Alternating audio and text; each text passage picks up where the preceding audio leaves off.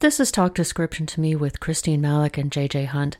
In this fun bonus episode, we get to talk about one of my very favorite subjects, sea shanties, and although we don't get to hear JJ's excellent impression of a Newfoundland accent, we still promise great fun. I kept coming across references to the TikTok sea shanty phenomenon, and I was determined I was not going to give in. I'm not a TikTok user. I'm not interested in learning a new interface for something I'm not going to use. I don't care that I love sea shanties. I was not going to get sucked in. But then JJ sent me a link to YouTube compilation. He said, "Oh, I think you might like this." And I don't even think JJ knew how much I love sea shanties already. He just knew I would like it. So I said, all right. And I opened it up and it was pure joy, absolute pure joy.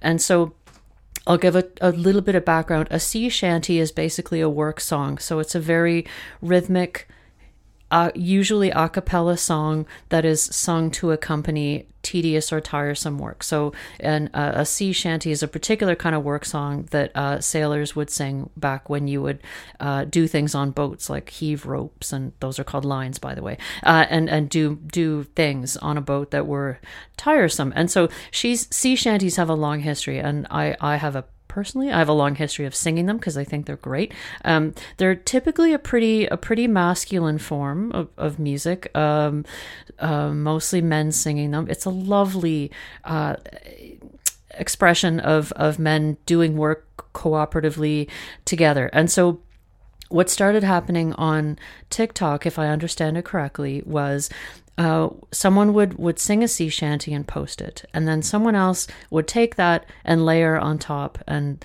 then someone else would take that and layer on top of that. And sea shanties are, when they're well done, they're typically done with lots of layers of harmony. So there's lots of musical groups who that's their focus. They do sea shanties, and they're phenomenal if you like that sort of thing, which I do. So I was filled with pure joy when I was listening to this, but at the same time I said, okay, TikTok is a visual medium. I get that. So I was curious about the visuals. And so JJ and I decided, okay, well, it was mostly me doing super high pressure saying, can we please cover this? Because we got to talk about something good. Can we just talk about the visuals? So we're just releasing this little bonus episode to describe the visuals of what's going on TikTok with this. So take it away, JJ. Yeah.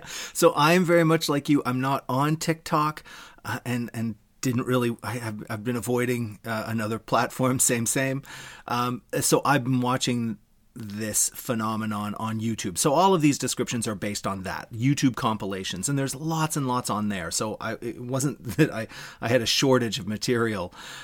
So the way my understanding is, the first person who records this, a song, puts it out, and sometimes they'll write the lyrics. You can put typed out messages onto a TikTok video. And so for songs, people will write out the lyrics. And then I think you invite others to perform a duet with you. And for these sea shanties, some people have not only written out the lyrics, but they'll color code it. So there's like my part, your part, and the part we sing together, so that if you are if not familiar with the song, you can sing along and you know how to jump in and where to jump in.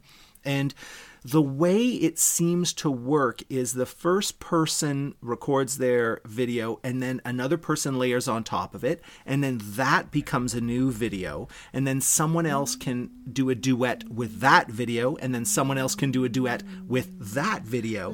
And visually, the way that looks, you have a cascade of rectangular vertical videos that recede into the distance to the far right. So the newest videos are in the front left, and the older videos are to the back right. And that's how visually that plays out. The most popular sea shanty seems to be started by a TikTok user named Nathan Evans, and he's a Scot. He's a thin white guy. His videos are in black and white. He tends to wear a hoodie and a wool hat, and he pounds his fist on the back of a guitar. Right, that's how he performs. And then others layer on top of that.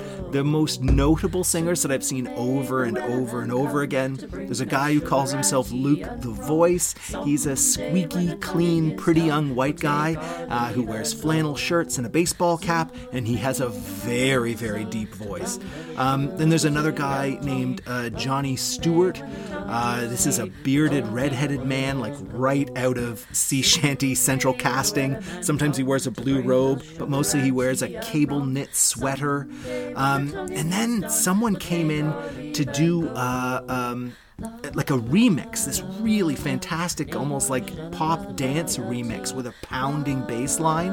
And for his or her visuals, what they did was they put up a video of their mixing software. So you can see all of the separated tracks and the faders and the auto-adjusting levels. And that's how they added their visual to this. So you can hear one person on top of another as they layer their videos, and you can see this same phenomenon with all of these videos layered one on top of the other on top of the other. We'll take our leave and go. Thank you for indulging me. My absolute pleasure.